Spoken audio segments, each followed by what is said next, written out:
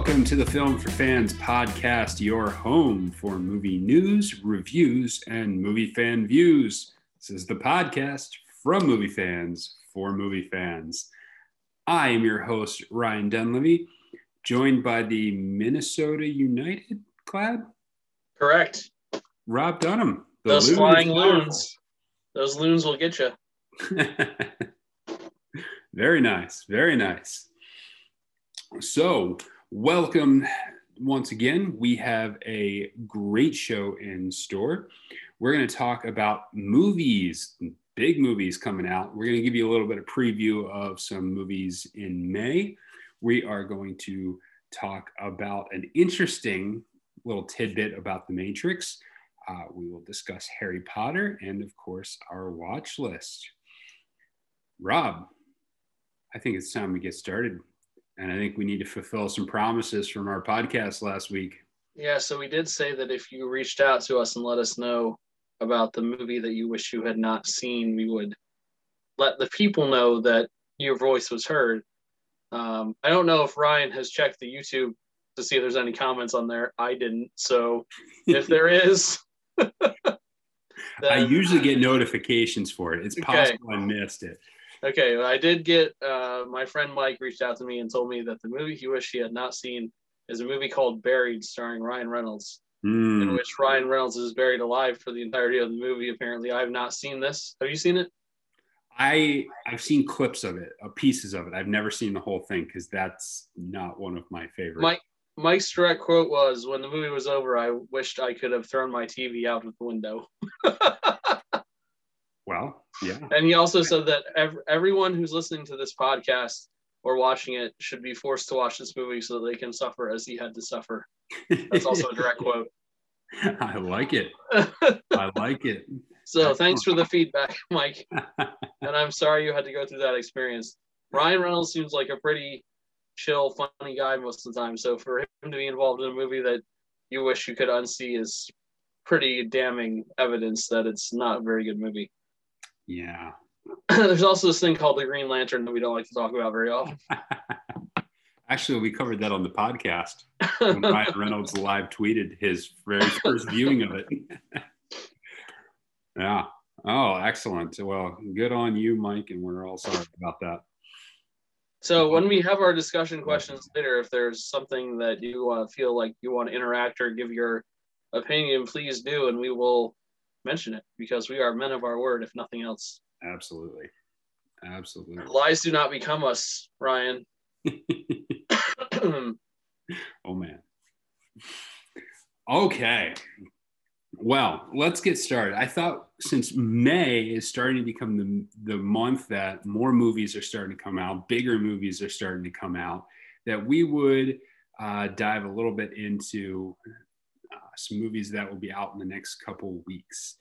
In fact, we're going to talk about 3 movies. One of them is out now. One of them comes out this Friday, which you'll listen to this podcast at least on Friday. So it will be out by the time you listen to it. And one that's coming out at the end of the month. So let's start with the one that's coming out Friday the 7th. And this is one I'm personally very ecstatic about. The Wrath of Man, starring Jason Statham, directed by Guy Ritchie. That's right. We have a new Guy Ritchie film in theaters this coming Friday. So this is kind of like a reunion because Jason Statham and Guy Ritchie kind of grew up in the movie industry together. They both did their first 2 films together. Jason Statham's first acting role was in Guy Ritchie's first movie in Lock, Stock, and Two Smoking Barrels, which we talked about on the podcast a little bit a few weeks ago. And they made several other films together, but it's been since 2005 since they've worked together. And I have often associated these two in my head, but now they are back. And they're back for a revenge action flick, which personally, I'm totally here for. So, Rob, what is your excitement level about Wrath of Man? Well, anytime Jason Statham gets going on his action, I know that's not how you pronounce his name. I just do it every time because it's hilarious. Jason Statham is like Action Man. So I'm excited to see this. More excited that Guy Ritchie's involved because I think I mentioned this earlier on the podcast that I think he might be the best ensemble director when it comes to movies. The ability to craft different people's characters and personalities together to make a great movie that flows where every character involved has a purpose and none of them are just there to say a couple lines and disappear. They all have a meaning. And he's just fantastic at that and writing in general. So I'm excited to see what he does here because, you know, there might be a little less writing because Jason Statham might be punching things. But other than that, it'll be good. Yeah, I found it interesting that Jason Statham said that this at the beginning will not feel like a Guy Ritchie movie, which I find fascinating because when we talked about a while ago, we talked about directors with the most unique styles. I listed Guy Ritchie on the list of most unique styles. You when you're in a Guy Ritchie movie. So the fact that at some points this may not feel like a Guy Ritchie movie is intriguing to me. One, I wonder whether that's true or not, whether it will feel something different. And two, it would be fascinating if it does, because I would love to see how the qualities of Guy Ritchie play out in a way that's unique to him. So I got my fingers crossed for a stop animation intro. We'll see how that goes. Oh, that's great. Yeah. Yeah. So this, I'm very excited about this. I intend on trying to go see it at some point this week. And I look forward to it. Jason Statham, of course, never fails to deliver the action. And most of his movies, several of his movies are predicated on nothing except mindless action. So yeah, he's got that down to a science. But I think that his acting credentials or chops have also been expanding a little bit recently. I think that the exploration of his character in the Fast and the Furious movies, whether or not that's like an incredible character or not, is still showing that he can act a little bit. He has some humor and he can be a little serious at times when he needs to be. Mm-hmm. So it'll certainly be telling to see what his performance is in a movie like this, because Guy Ritchie is definitely going to do more with him than just have him run around and punch things.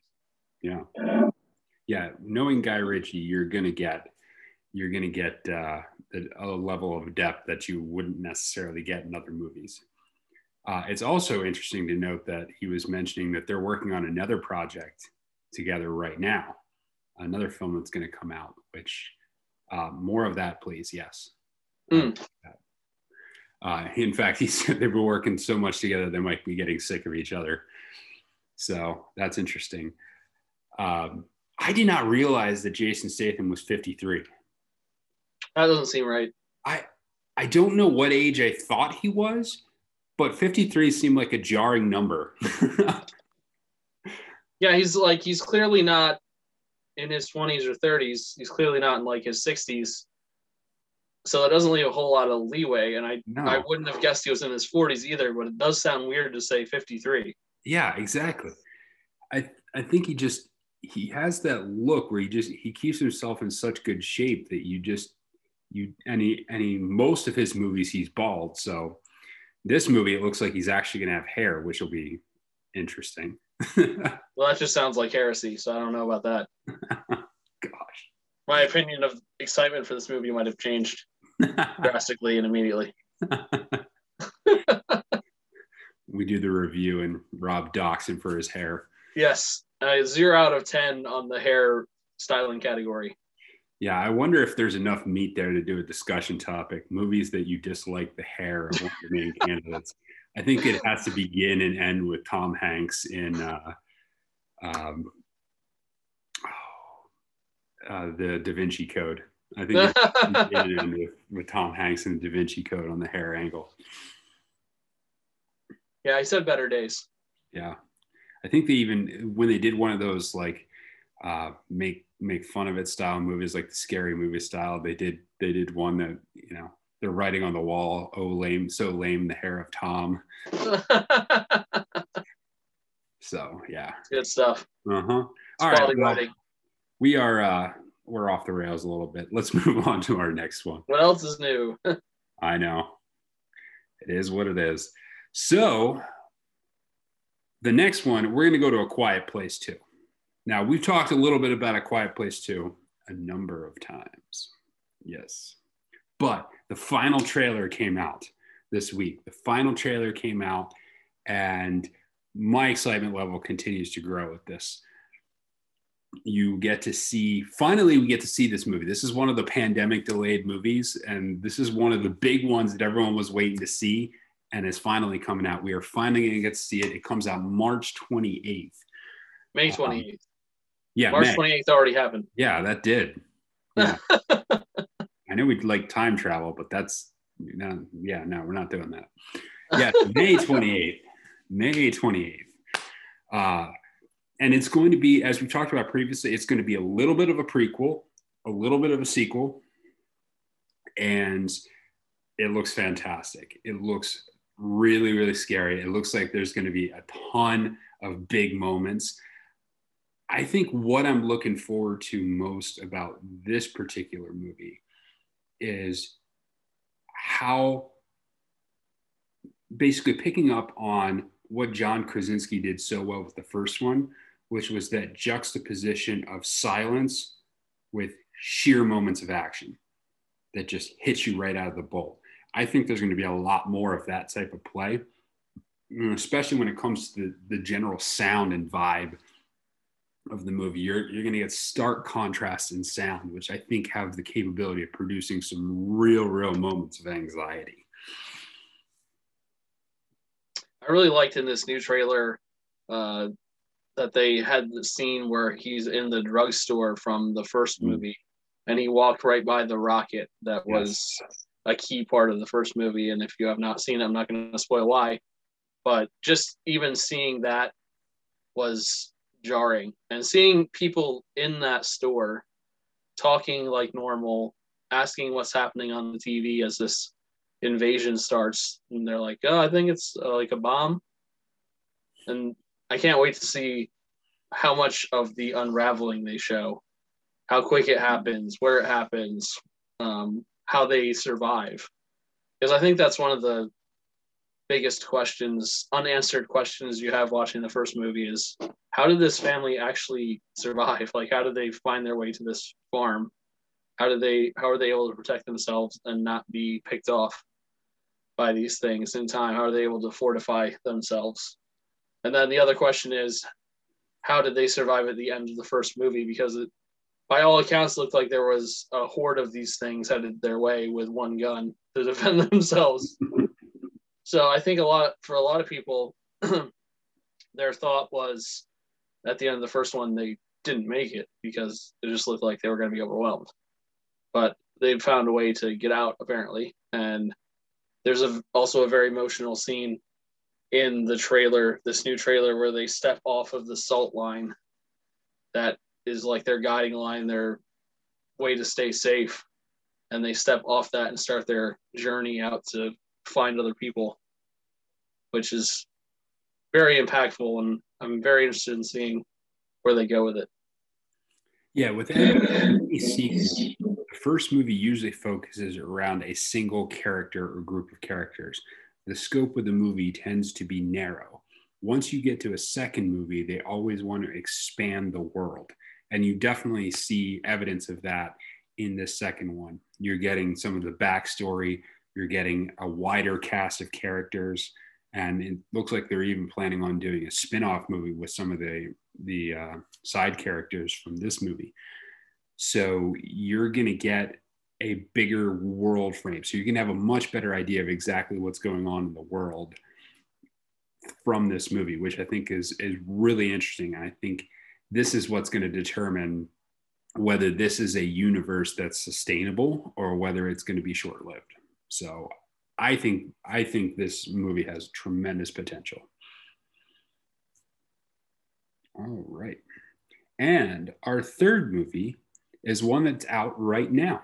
And I thought I would highlight this just because it seems like a potentially interesting premise, and it has a once again recently crowned Oscar winner and Anthony Hopkins in it.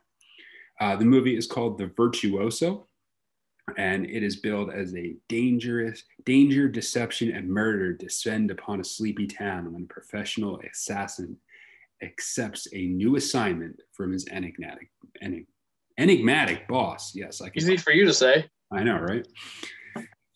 It is directed by Nick Stagliano and stars Anson Mount, Abby Cornish, and Anthony Hopkins. Anson Mount sounds like he should be playing for an English soccer team. That's certainly a Premier League name right there. Either that or like only exists in the 1840s. I'm not sure which one. That works. Yeah. But Abby Cornish is good. And of course, Anthony Hopkins is a movie legend. This movie is out now. David Morse is also in this. Perhaps you're familiar with David Morse, good actor. Had a lot of secondary roles in a number of movies, including Frequency, which we mentioned a couple of weeks ago. So this one is out now. I think it's got potential. I think it's interesting. What are your thoughts? I don't know a whole lot about the movie, but I do know Anthony Hopkins is some very recent Oscar success. So I'm sure that he is feeling it at the moment. I mean, when is he not? He's Anthony Hopkins. Yes, he is Anthony Hopkins. But I might have to go check this out in the theater while it is still there. Yeah, it's got an interesting premise to it. And I think this type of movie lends itself well to theaters as long as the story is told well. If the story is told well and it's intriguing, I think there is a lot of potential in it. And at this point in his career, I don't know that Anthony Hopkins is just going to sign up for some blah movie. He's got better things to do. All right. And so that wraps up our movie update on what's coming out in theaters. So make sure you go out in theaters and check out some good movies. There's some great stuff coming up, and it's only going to get better from here, hopefully.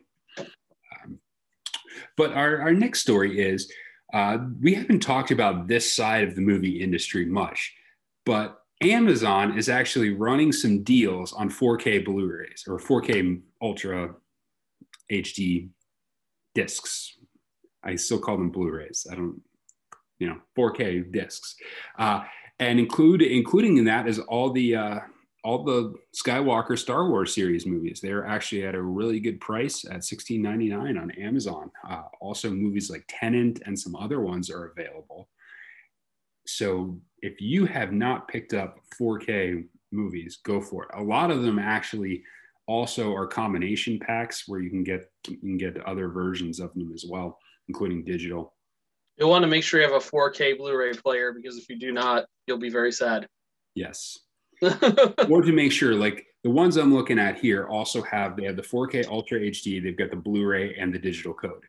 So if you just have a Blu-ray player and eventually are thinking about upgrading to 4K, you can take advantage of this. I'm starting to do that myself, is if the price is right, to get one that's in 4K, and so that when I upgrade. And I think Ryan and I can both agree on this, and I think we might have both had the same expectation when the transition to 4K first happened. I know I was a little skeptical of like, is this really going to be that big of a deal? And watching a movie in 4K is a different experience than watching it on a Blu-ray. It is. It is worth paying a little extra. Yeah. And it's almost jarring how much more realistic and natural things feel when you're watching the movie, because it almost feels like you are watching the people right in front of you, as opposed to watching it through the filter of whatever lens is being used. It's hard to necessarily describe, but that's how I would put it in layman's terms, that it feels very real. Yeah, it really does. And the movies are worth it.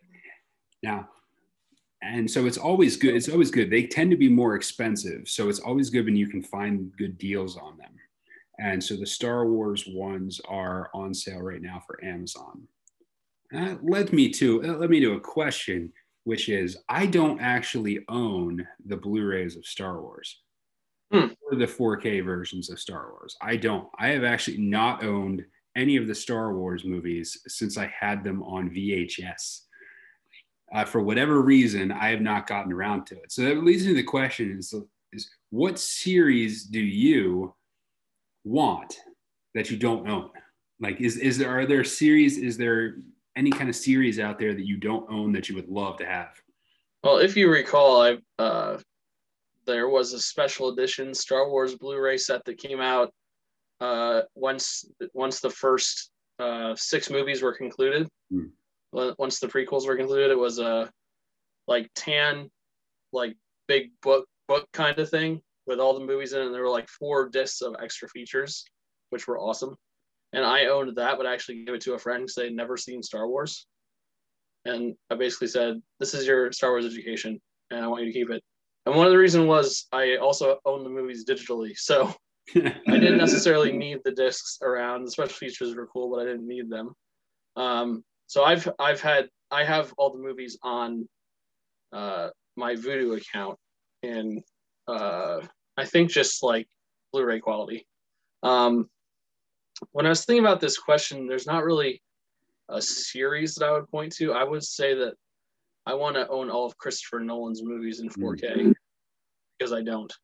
And I might have to check this out because I would say they've been prohibitively expensive a lot of the time / not able to be found on sale. So maybe I can pick off a couple of them here because a movie that stands out for me, a couple of his that would stand out for me in that way are Inception, Dunkirk, and Interstellar. I think all those movies in 4K would be quite an experience, and I know that he filmed them with that in mind. So it would be nice to be able to see that vision in my own house whenever I want. Yes. For me, one of the ones that sticks out is The Hobbit Extended Edition. Now, the Hobbit movies are not as good as the Lord of the Rings. They're just not. They, as Bilbo may say, butter stretched over too much bread. So that's certainly what plagued the Hobbit series. However, I like them enough that I want to own them, and I want to own the extended editions, but I have not found them at a price that I've been willing to pay for them. The prices seem prohibitive every time I've gone to look for it. So I would really love to own the Hobbit Extended Edition series. I have the Lord of the Rings Extended Editions on Blu-ray. I do not have the Hobbit, and I would love to have the Hobbit for sure. Writes down for Christmas list. Actually, it had been on my Christmas list a couple of times, but nobody was going to pop out for that. I'm not really in the group that gets shared your Christmas list, so yeah. Now I have at least one thing. The other thing I was thinking of is there was and I can't remember if it was the original 3 movies or if it was just one, so this may not actually qualify as a series, but it was the Die Hard Nakatomi Plaza edition, which actually came with the Nakatomi building. It was this edition was actually the Nakatomi building, and the discs were housed inside the Nakatomi building, which I think is fantastic. So Andy Samberg's character Jake Peralta from Brooklyn Nine-Nine is very happy right now because his entire life revolves around that movie, and I think he would die if he owned something like that. A coworker and I were just talking about the upcoming edition of I think it's going to be debuting soon here, which is all the Marvel movies from Iron Man through the last Spider-Man movie. And there's going to be a big giant set that has all of those movies in it. And I think it's something like $600. I was going to say it's several $100. It's going to be like $600. And I thought it would be cool to own, but at no point in my life do I ever just have $600 to drop on something like that. Does it come with like a real Infinity Gauntlet? It's the Infinity Gauntlet edition. Yes. Comes with one made out of actual gold, I'm assuming. I'm hoping so. Okay. So let's move on to our discussion topics. And this one is, again, one that's a little bit different than a discussion topic that we've tackled before. So I don't know how this is going to go, but we'll see. This week, I stumbled across a YouTube video that was entitled "The Matrix and How Bad Remasters Happen." So, Rob, if I were to ask you what is one of the signature visual elements of The Matrix, what are some of the things that you would come up with? See, I cheated because I watched Yes. the video, but I would have said the same thing before I watched the video, and that would be like the green tint aesthetic to everything. Absolutely. Yes, the green tint aesthetic. Well, what if I were to tell you that the original Matrix movie, the way it was released in theaters, was actually not that green? I would be shocked. Yes. Yes.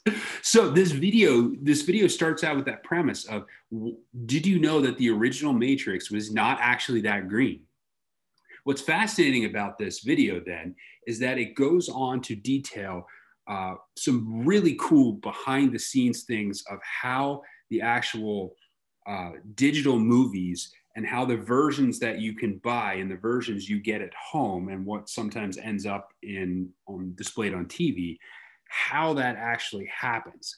And it's really, really interesting. And what can happen and what can go wrong with these is pretty apparent. So to dive into it a little bit, is the process basically involves you have the original film that gets shot, and that's the version on film that gets shot with the actors. Then it goes into post-production. Now the director is heavily involved in the post-production.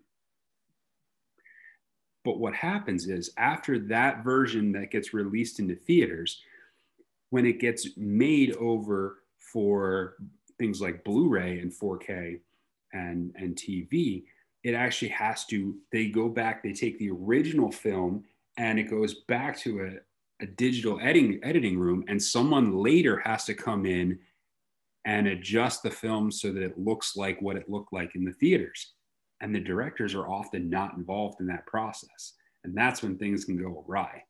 So, Rob, what did you make of this behind the scenes look? What stood out to you? Well, I've always been fascinated in general by the idea of movies having a unified color palette. And it's not necessarily like one color or two colors. It's like a broad range of colors. In fact, I'll have to look up the website because I don't know what it is, but there's a website that has just hundreds of movies like this where it's a long, almost like bar graph, and they have the whole length of the movie with like the primary color of each scene as it goes through the movie, and so you end up with this like spectrograph basically of the movie. And it's fascinating how each movie like that is different.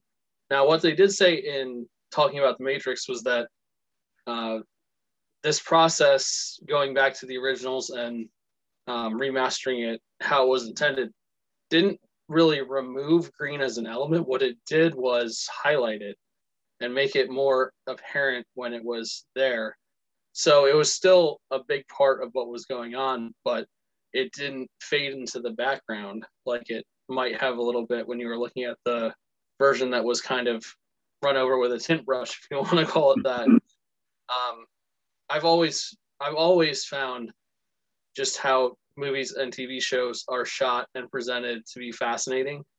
There's, I know this is a movie podcast, but talking about a TV show, there's a show on Fox currently called Prodigal Son. I don't know if anyone out there has watched that show, but that show is a very dark, like muted color palette. It's not black and white, but it almost feels like the colors are so drawn back that it's almost black and white. And so you go from that to something that's made to be super vibrant and alive looking, and the differences can be really fascinating. The one thing that I thought was really cool, the coolest aspect I saw in this Matrix breakdown was like flesh tones and things like that were brought out more when they did this remaster. People were more vibrant. They felt more alive on screen. And I think that not involving the directors in this process, you're going to run into issues. But I also realize that it's probably almost impossible for directors to be involved in this process because they're probably off directing something. Yeah. Because they don't just sit around with the same movie for 5 years. They've got to go do other stuff.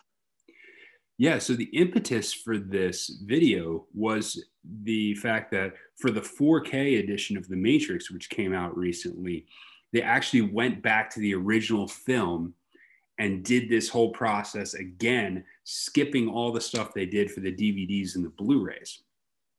So that's just where like it's really highlighted. Now, the video theorizes that what happened is when the editor was coming in to film it, he took samples from the second Matrix movie and some of the scenes in the second Matrix movie, in particular, the one where they're on the top of the tractor trailers fighting, which has a big green overtone to it. That movie did draw out the greens in a far greater manner, and then went back and used that kind of as a primer to color the edition of The Matrix for Blu-ray. And it's just fascinating how something like that happens and you don't even realize it. And it becomes lodged in your memory as this is what the film is, even though that was not the version you originally saw in theaters. I think that whole process is fascinating, how it ends up being up to some person who wasn't involved in the original movie to get you to the version that you're actually seeing. I don't know which pill I just took for Morpheus, but I'm feeling a little weird. Yeah, we're going to link to this video because it really is a fascinating look at the behind the scenes part of the movie industry that oftentimes we don't get to see. And the YouTube guy does a great job of putting some of the scenes side by side so that you can see how kind of dramatic the change is. And it's really worth looking at. So it's about 7 or 8 minutes long. I think we'll link to it. It's definitely worth checking out and worth your time. I think it's 9 minutes and 42 seconds long because I just watched it before we recorded. Okay. So there you go. Under 10 minutes long. But it gives you a great look and great insight. So check it out. All right. Speaking of legendary series, we had to start a discussion on this as Rob was going through these, and we never really came back around to the end of it. So I thought now would be a good time to come back around. And that is our discussion of the Harry Potter series. For those of you who have not been around on the podcast as long, Rob was seeing the movies for, I think, the second time. Mm-hmm.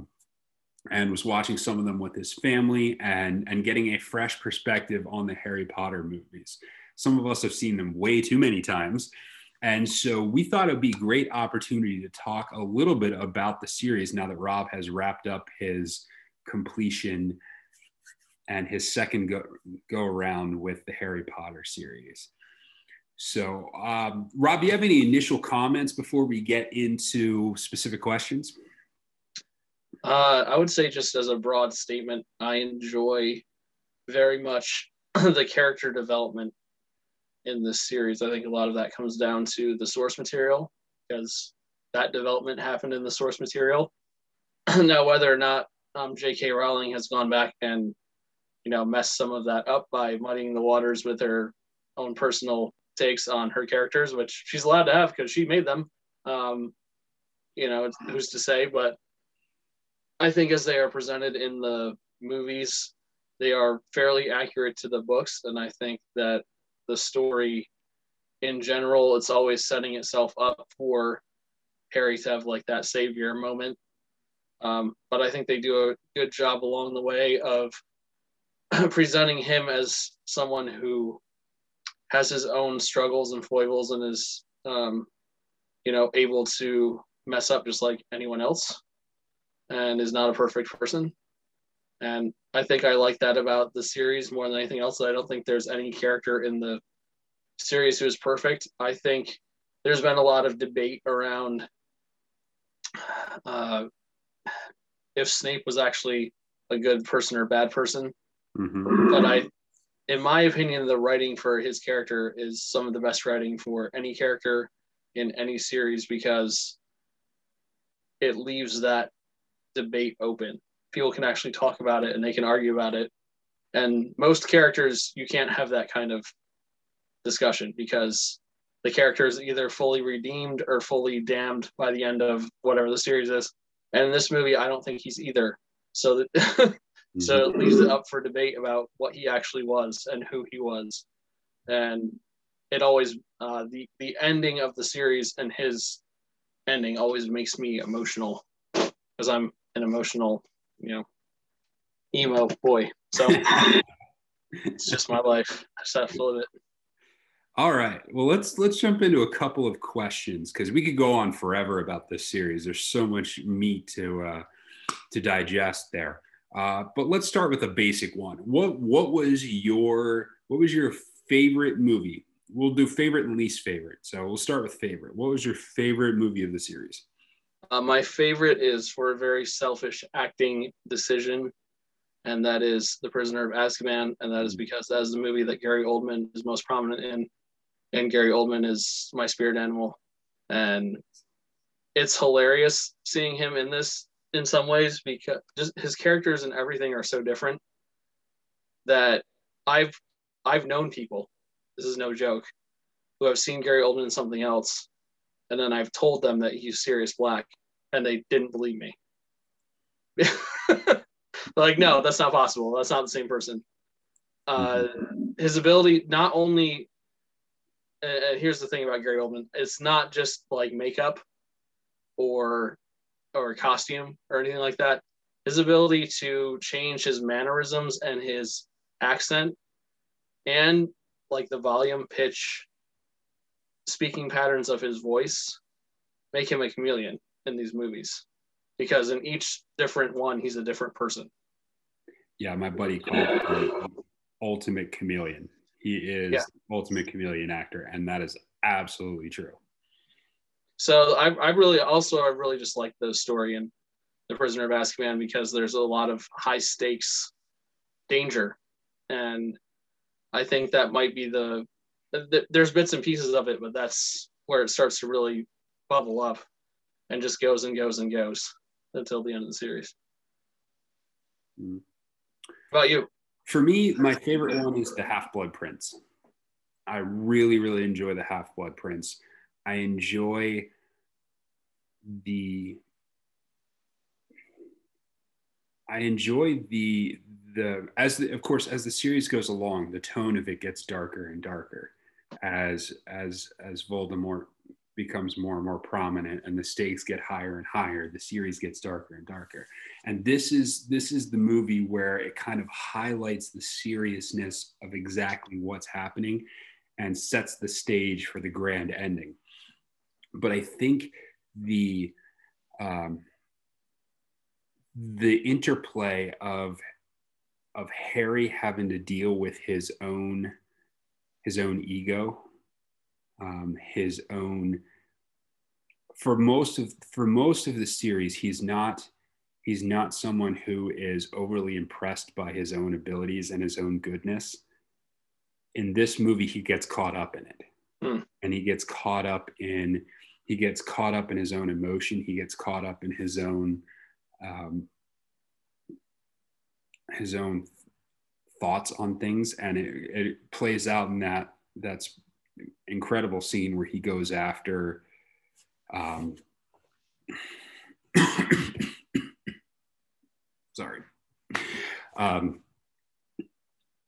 where he goes after, now I'm blanking out on names. See, there's too many movies in the series, that's why. Oh man, where he goes after his arch nemesis, Voldemort. Not Voldemort, the kid. This is terrible that I cannot think of it. The blonde head. Draco Malfoy. Yeah. Jeez. Yeah, I don't talk about a movie podcast or anything. No, uh, the scene where he goes and he uses the chemistry book that he's been using all year, which is also a fantastic storyline and element. But he uses that, he attacks Draco and sees the damage he causes. And in that moment, it's kind of the breaking point of him where he realizes what he's been and what he's doing and what happens if he loses control. And I love that storyline. I love that manner, and him trying to pull the memory out of Slughorn, and the interplay of him trying to get to know Slughorn and pull out this key piece of information. I just really, really enjoy it. So what's your least favorite? Okay, my least favorite is the Chamber of Secrets. Yeah, it's my least favorite. I just find I don't like the story as much. The story of the basilisk and the snake and the petrification. I just don't engage with it nearly as much. I also think this is partly in product of the fact that I think it's probably the one that's been on TV the most when I've been watching. When I was like, oh, let's turn something on. Oh, it's the Chamber of Secrets again. So when it's not your favorite movie and it gets thrown up many, many times, it seems, in front of you, it just piles up a little bit of negative. I just don't think there's as much development in this film as there is in some of the other ones. Obviously, early in the series, they're, for lack of a better term, they're more kid friendly. Still scary, but kid friendly, and this is in that vein. It was another one that was directed by Christopher Columbus, who did the first couple. But the first one just introduces you to the characters. The second one, I just felt like there just wasn't enough to it. How about you? I would say The Goblet of Fire, but I would say that we're fiddling when it comes to which movie is the worst, because I think they're all good. Mm-hmm. Absolutely. Even if they're not your favorite, they're still above average for a lot of other movies. Yes. So, and very similar to you, I just don't engage with the storyline in The Goblet of Fire as much as I do with the others. And that's not really the fault of the movie. It's just how it is. If there's 8 movies, you can't love them all equally. The one thing I think that contributes to The Goblet of Fire is the whole premise of they're there for a year.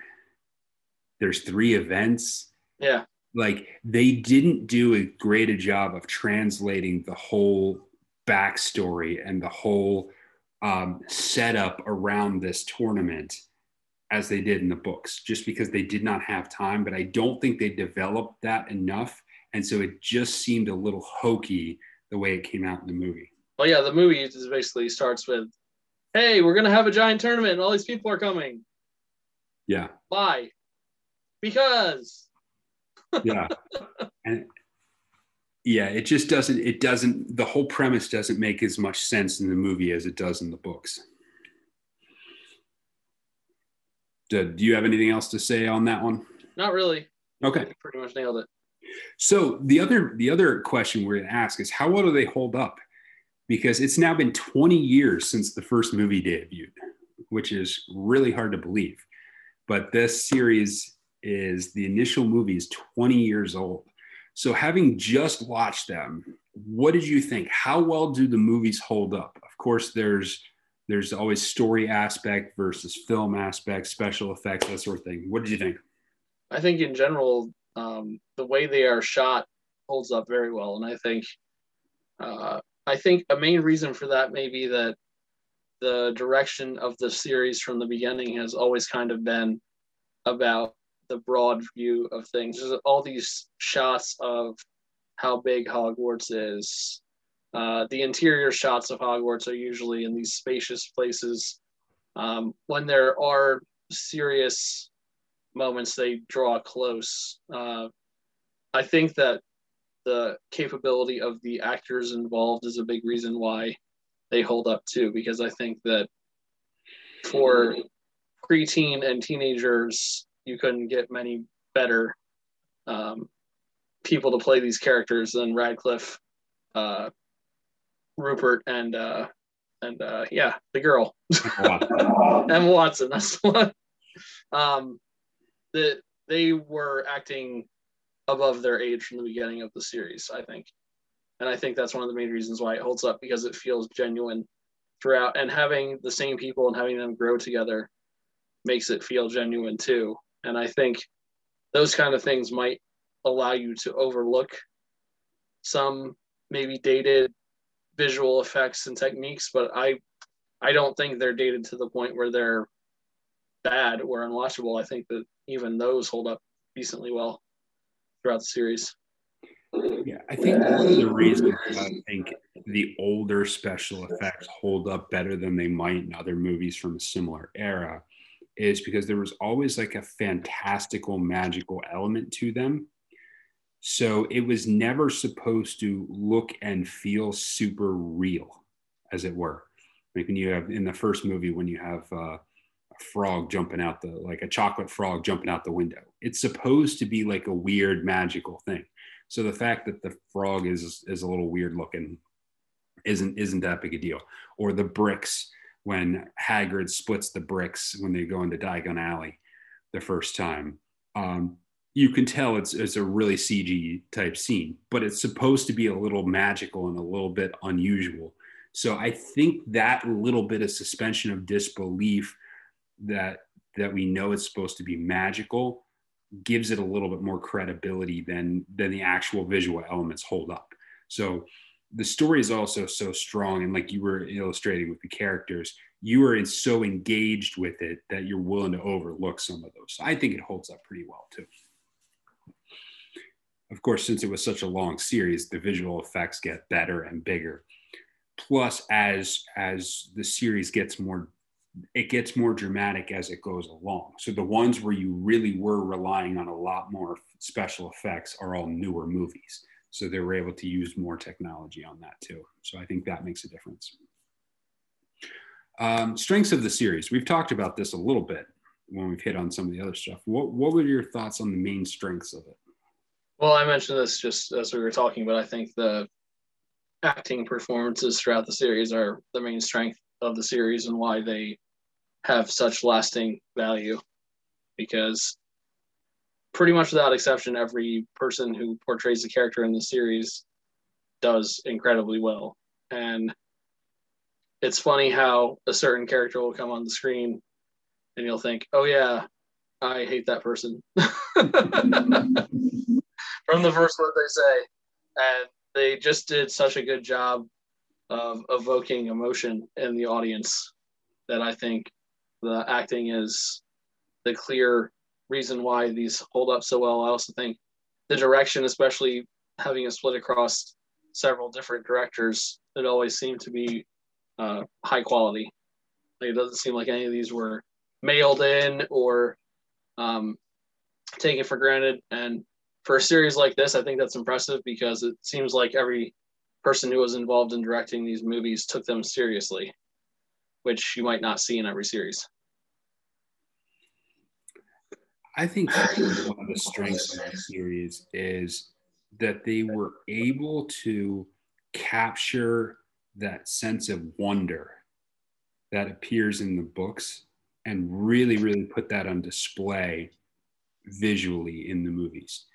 You watch the movies and you feel that sense of wonder when you're staring up at the castle, when you look up and you see the moving staircases, when you get the great shots of Hogwarts, or just even walking through the walls to get to station 9 3/4. The sense of wonder that gets portrayed there, it really, really carries over well into the movies.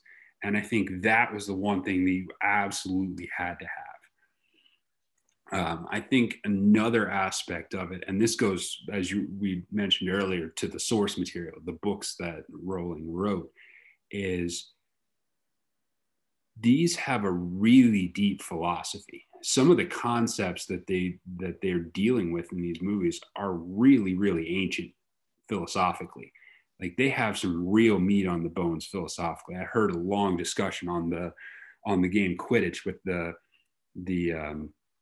snitch, and how that element of round chaos comes straight from like alchemic texts that Carl Jung was involved with. And it just like the depth of philosophy that comes in this series, and they were able to carry most of that forward into the movies, I think really, really is what makes these things so compelling. You know, when you've got quality source material. And as you mentioned earlier, writers that write well write characters that are dynamic, that are not simply pure good or pure evil, but have that struggle within them. And to be able to deliver that in film was excellent. All right. So that wraps up our series review on Harry Potter. Hopefully that was a fun discussion. If you have other things that you absolutely loved about Harry Potter that you would like us to hear about, or that you would like us to know, send those comments our way. All right. So let's go to our watch list here. Movies that we watched over the last week, where we give you a little bit of a review. Rob, get us started. What are some movies you saw this week? So I saw 2 movies that were produced by and released by major streaming services. Although in Netflix's case, it was a purchase of a movie that was originally going to be released in the theater.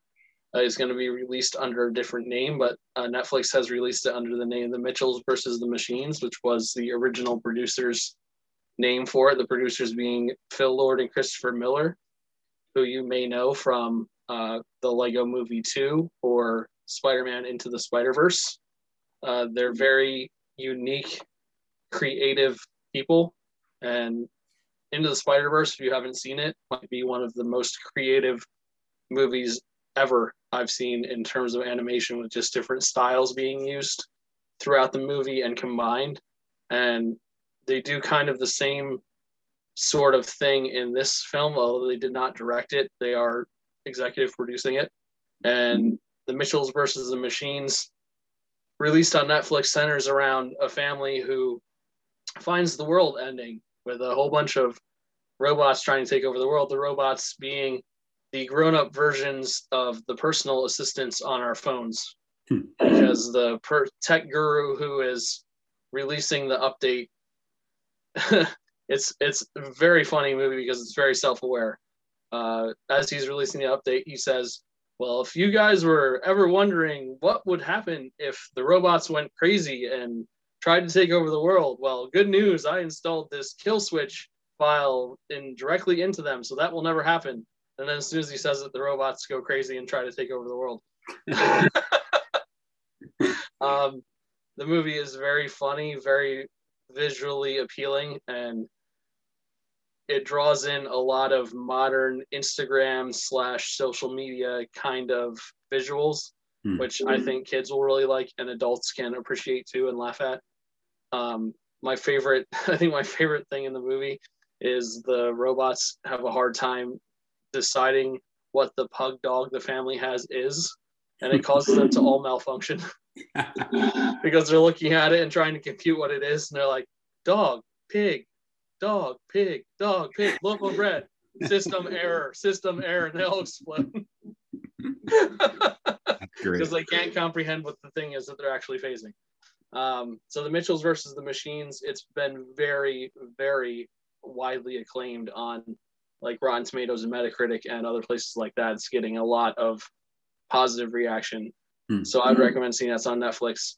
The other movie that I watched is Amazon Prime, Tom Clancy's Without Remorse, starring Michael B. Jordan. I've been wanting to get around it. I haven't gotten it. I've been looking forward to this for a long time because I'm a big fan of Rainbow Six. And this movie is the origin story of the leader of Rainbow Six. It's not a Rainbow Six movie. Michael B. Jordan signed on for a 2-movie deal when this was originally being produced. but he has acknowledged, and the studio has acknowledged, that the second movie may or may not happen because the world kind of, completely changed forever over the course of making this movie. I'm hoping it does because I'm a big fan of Rainbow Six, the series, the video games. I think there's a lot of potential there to translate those stories from the books and the video games into movies. Tom Clancy, I think, is an excellent. We talk about writers with source material. I think his source material is excellent. I think, yeah, he has this amazing ability.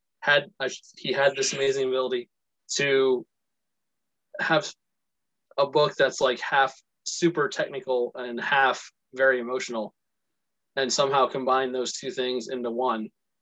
Because it would be very easy to only go strictly technical, it'd be very easy to only go emotional. But he invested the time in the amount of time he spent learning the background of some of these systems and making sure that it was technically correct and accurate is almost insane. I actually to be honest. I did a paper on Clancy and on the Hunt for Red October in high school, and found out he was actually investigated by the CIA and the Department of Defense because of how much he knew about the subs and the submarine programs when he wrote The Hunt for Red October. Yeah. That was the level of detail he went into. Yeah, but it shows not only in the books, but it shows in the movies, because the movies are the realized visualization of the books. So Without Remorse, I would say, was not a superb movie, but it was well acted by Michael B. Jordan. I think that he should have the opportunity to follow up with this. And the next movie, if it were to come out, was tentatively titled Rainbow Six. So it was always leading towards that. There's a stinger at the end of the credits where he says the name Rainbow. And I got like chills because I just love Rainbow Six. And that was a cool thing to see. So I hope he gets to realize that. I know he had personally high hopes that he would be able to kind of kickstart Rainbow Six franchise out of this. So I guess we'll see how it's received. Yeah. So those were the two I watched this week. Okay. For me, the first one I watched was Harry Potter and the Goblet of Fire, and we've already talked about that. So we don't need to go any more into that particular. Harry Potter and the Rob's least favorite Harry Potter. Yes. I will say that it is known as the one with Robert Pattinson in it. So, yeah. The other movie I watched this week was Double Jeopardy, starring Ashley Judd and Tommy Lee Jones. This is another one of the 90s action movies that I've been going through. It was one I hadn't gotten to that I finally decided to come around to. And basically the story with this particular movie is Ashley Judd is married to this guy, and they supposedly have a happy marriage. They go out to take out a yacht that they're looking at for their anniversary. And she wakes up and she's covered in blood and her husband is missing. And lo and behold, she gets convicted of his murder, gets her son taken away, and through a series of circumstances finds out that he may actually be alive. Dun, dun, dun. Dun, dun, dun. And so one of the other inmates then says to her, well, you know what this means. Do your time, get out of jail, and then you can walk right up to him and kill him, because Double Jeopardy says you can't be tried twice for the same crime.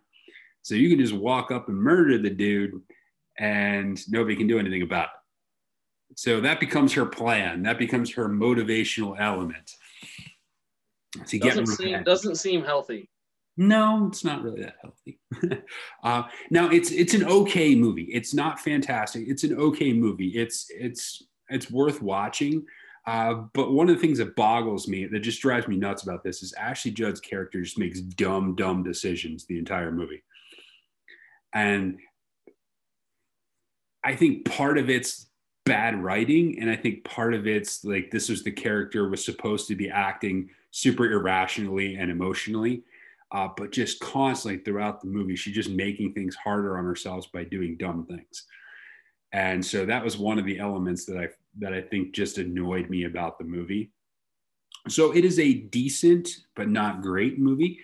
but it does fit well within the genre of 90s murder mystery action type movies. All right.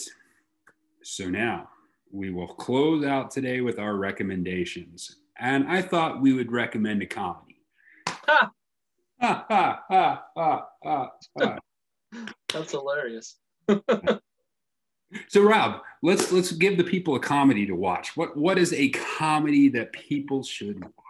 I don't know if this is a comedy that people should watch, but it's a comedy I'm going to recommend that they watch. Say that because it's not a good movie, but it's hilarious. And it would be The Stupids from 1996, starring Tom Arnold. Yeah. And the movie is just a never-ending stream of stupidity. And that's why it's called The Stupids, because the family is literally stupid. Their last name is stupid. They live their life like they're stupid. Stupid in a sense of they are ignorant of the world around them and interpret everything that is happening to them through the lens of it being about them, which is probably really relevant to modern society, sadly. But as I was thinking about this, I was thinking about one scene where Stanley Stupid, who is Tom Arnold's character, and his daughter Petunia are at a museum and they get stuck in the planetarium. And the lights in the planetarium go off and they think they have died. And the lights on the planetarium come on and the janitor comes in. And the janitor has a name tag and it says Lloyd. And they say, "Oh, wow. It's so good to be here because the lights come on and all the stars are in the sky. What can we do for you, Lord?" Actually, it's Lloyd. And that gives you an idea of the sense of humor of this entire movie in one small scene. Well, I can tell you, when I was growing up, my dad, my brother, and I, whenever mom was away on business or something, or doing something where she was away, we would occasionally do like a guy's stupid movie night. And we'd go to the video store and we'd pick out stupid movies to watch. And the one week I picked out The Stupids, and my dad couldn't even finish it. So on a stupid movie night, we could not complete The Stupid. So if that's any indication for you about the level of this movie, have at it. It does also have Christopher Lee in it as the Mr. Sender, that all the mail that gets returned to sender gets sent to. And he's this evil, nefarious supervillain who gets everyone's mail and throws it away into the fire so it's burned up. And the twist about halfway through that movie is something else. Yeah. So The Stupid, starring Tom Arnold. Check it out. Mm-hmm. Or don't, if you value your life. So I'm going to recommend one actually from a very similar era. The Man Who Knew Too Little, starring Bill Murray. This is a great movie. This is classic Bill Murray. And it has an awesome premise. Basically, the idea is Bill Murray he's Bill Murray. He's quirky and funky, and he's visiting his brother in England. And his brother's got this big business deal, and he doesn't want Bill Murray around. So he books him on one of those like living theaters where it's like real streets and real people, and you just kind of play act as you go along through this mystery. Well, he signs him up for it, and Bill Murray accidentally gets it wrong, goes to the wrong house, gets a phone call of a real assassin.